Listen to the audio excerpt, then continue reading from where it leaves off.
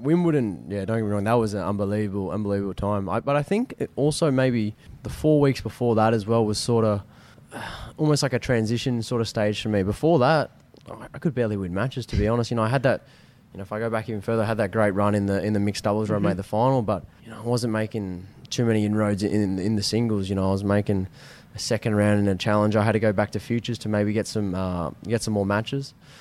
But then even when I went back to the challenges, I still was struggling to win. So I think maybe the French Open was the first time where I was like, okay, I'm getting some matches now. I'm starting to feel better. I'm starting to get more confident out on court. I'm starting to beat guys that, I had trouble with in the past. And then that sort of led into the Wimbledon thing. I won't say Wimbledon thing, into the Wimbledon run, I was fortunate enough to be winning a lot of matches. So I sort of had that winning confidence. And then I still remember thinking, I was in the second and third round of Wimbledon after qualifying, and I was like, I don't want to lose in the third round. I haven't been losing in the third round. I want to get to the semis. I want to get to the final. I want to get to the stage where there's a final behind, whatever. And then, unfortunately, I lost in the fourth round, but it gave me an experience against a top player, one of the, in my opinion, a top 5 guy on grass. And then he continued to play well, after Wimbledon. But yeah, it gave me that great experience on a big court. Now that I'm getting a little bit older, I sort of want to tick off those big courts. I'm 29 now, so if I can finish my career and play it on all the big courts, I'll be one happy guy. What do you think happened at Roland Garros that clicked and changed your fortunes? To be honest, I'm not sure. Wasn't a coaching change? Or? Oh yeah, no, actually, probably a few weeks before French Open, I started working with, funnily enough, a former Wimbledon doubles champion, Stephen Huss. And then I thought with him, we really sort of worked on the mental side. Obviously, there was tennis involved as well, but I felt he really helped me sort of understand my own mind. Maybe help me talk about things and help me understand, why I'm thinking things, why I'm feeling this, why I'm feeling that way. I remember a lot of the time he would ask, is there anything on your mind? Is there anything you want to talk about? And then a lot of the time there was that maybe I would brush aside in the past. So I think having more understanding on my emotions, on why I'm thinking certain things. I'm probably a bit more professional in the side of looking after my body. I've been trying to eat a lot better. I've been trying to just make sure I recover, look after, just how I'm feeling in general. And then that's sort of really been a big help. It was a big coincidence that when we started working, that the results started coming. But unfortunately, we're not working together anymore. Hopefully in the future, we can start again. That would be great for me. But yeah, sort of from French Open to even now, it sort of just keeps going. And Stephen actually does a podcast, doesn't he, where he speaks to Chris Tonts about the analytics of tennis. He does, doesn't he? So how much do you look into that? not too Not much. much. Yeah, I feel like I'm sort of a player that it's a lot on how I feel. And then, if I can have the coach with me who then can give me certain things, then I actually perform very well. It's funny, some of our chats before the doubles is actually not that much to do about tennis, because with me and Rinky, we're both sort of, we play off feel, we play off the energy, and then sort of those split-second decisions is sort of probably what we're good at. But yeah, no, I definitely do see the importance in it.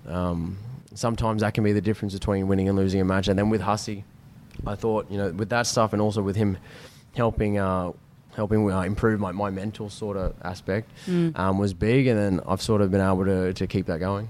Yeah, you talked about just talking, opening up about your feelings a little bit more. How important is it for your success onto court? Just have that free mind where you're not fretting, you're not panicking, or you're not thinking about something you should have done, and perhaps just focusing on the job in hand. Yeah, I think a lot of it has been, being present.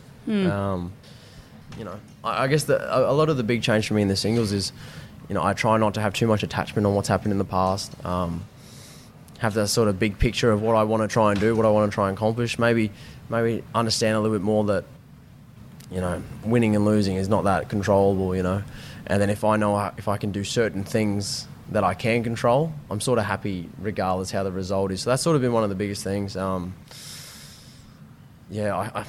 weirdly have this little book now that I write down sort of guidelines in the match and what I want to accomplish, and then after the match, I look at it, I go, if I tried the best I can to do those things, regardless of the result, I feel like it's a great day, and I keep trying to continue to keep building, keep trying to improve, and sort of have that sort of mindset. What a great idea. Did you use that during Wimbledon?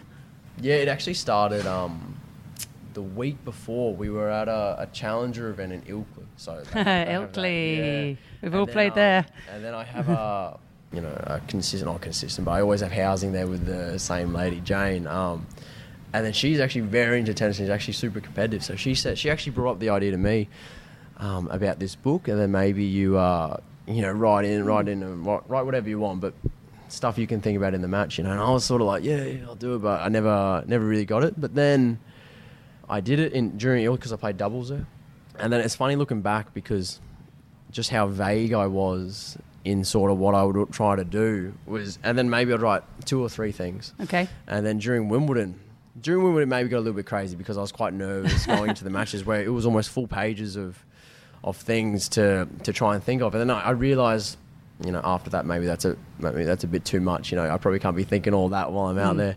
And then now I sort of feel like I'm at that good stage where, I can write down things that I know will help me, hopefully help me perform better. And know if I can do that, then regardless how the result is, I'll be happy. So it's more bullet points than an essay these days. Yeah, well, it was an essay, but now bullet points. Now I sort of, I've been doing it for, just over 6 months now, so I feel like I'm getting the hang of it, and it, I don't know if that's a big reason of why things are going well, but I keep doing it. My team at the moment say, when I get the book out, they know I mean business. So, I keep doing it. It's actually getting to the stage where I might need another one now. Yeah, I was going to say, how many are you filling up? Yeah, well, I tried. At one stage, I was doing it for every practice session, but then I went, maybe that's a bit too much. So, at the moment, I've just been doing it for matches, just so when I'm out there, I can sort of have a bit of a clear mind and know what I want to accomplish. Luckily now I've got a coach full-time, Jared Bunt, on the Gold Coast. So, when we're out practicing, he normally gives me tips and things to work on. So that's been a bit easier. But, yeah, a new book could be coming soon. Do you tend to then, during practice, are you writing little notes? If he was to say something that sort of comes to your mind, you might go and quickly go and write something down? To be honest, not really. Like, luckily, like I said, he's almost around full-time now. So if he says something, then normally he remembers, and he can, if he sees that little switch. But yeah, a lot of the stuff I write in the book, is very, very sort of basic stuff. But I know if I can do that, it gives me the best chance to perform well. So it's write the notes beforehand, play the match, and then check the notes afterwards to see what went well. Yeah, or not even went well, but if I followed what I wrote, you can give yourself an A or a B+. Yeah, it's sort of like that. Like that's sort of my.